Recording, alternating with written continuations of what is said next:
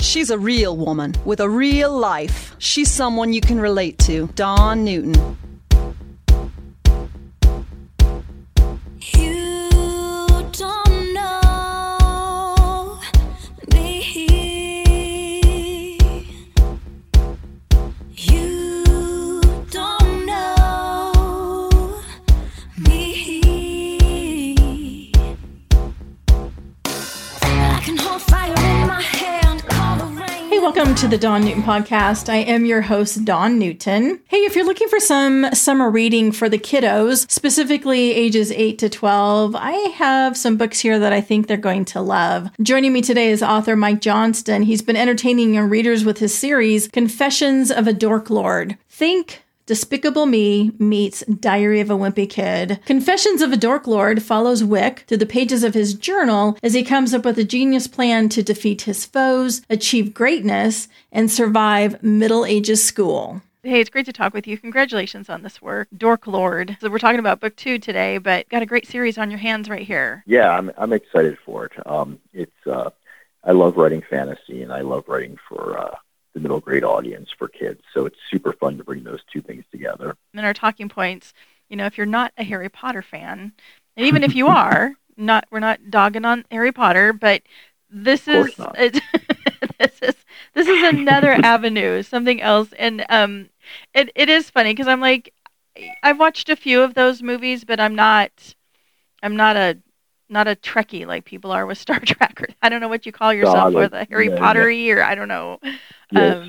So thanks for bringing us another venue to explore. And these books are fun, and they're fun to read. And for people that aren't familiar with Dork Lord, this is the first time they're hearing about it. Tell us about it. Sure. So the book is called Confessions of a Dork Lord, and Dork Lord is sort of a play on the term Dark Lord, which is, a character that we see all the time in fantasy books. So if you have read Harry Potter, which we talked about, that would be sort of Voldemort is the sort of big baddie. Or if you like Lord of the Rings, Sauron, the guy with the ring of power and the black armor.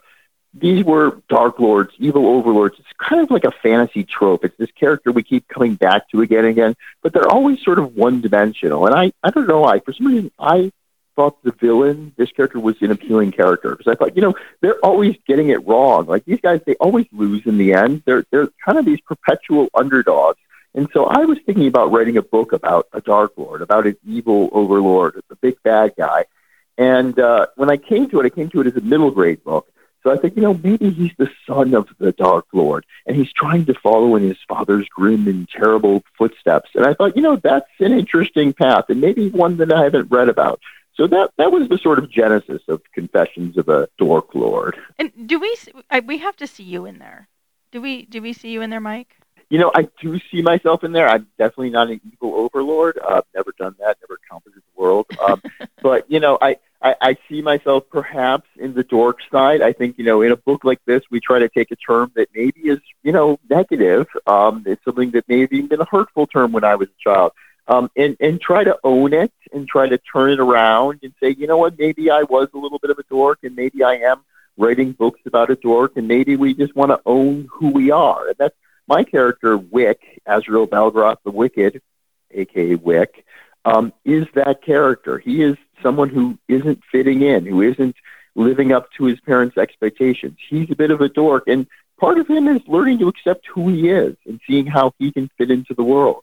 And, I did that too, so I understand. Well, and talk to you about writing for middle school, for that age group. Sure. Relating to them and staying current. Is this piece, is Dork Lord, is that set in a particular time frame where you have to be aware of all the latest social media cues and what kids are saying? Definitely not in my book, and I think that's a fun way. This is a medieval fantasy. This is Lord of the Rings with comedy.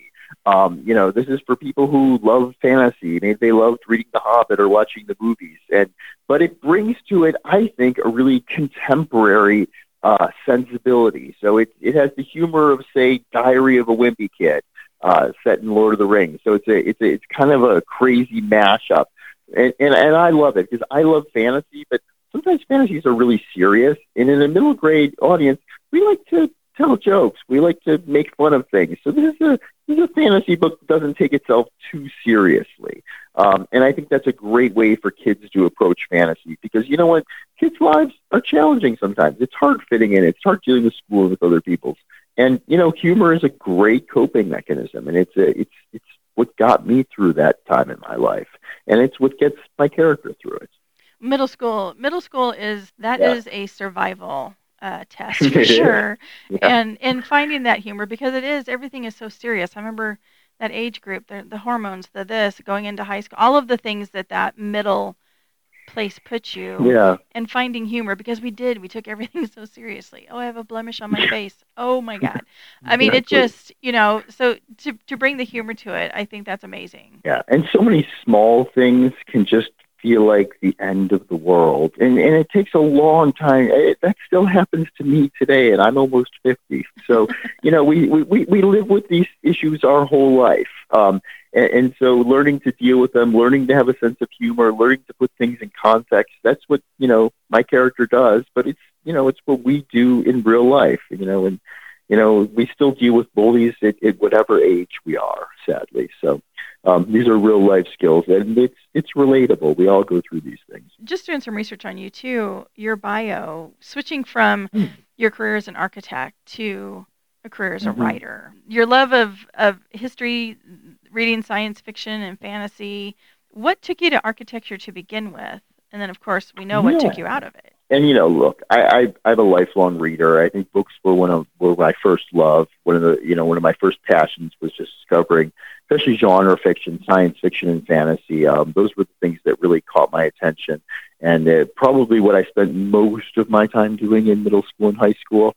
So it's a natural home for me. Architecture was a more adult thing that I discovered. I've loved art, and I loved art history, and I loved architecture, and there's so many things I love about architecture, and it gets me so excited.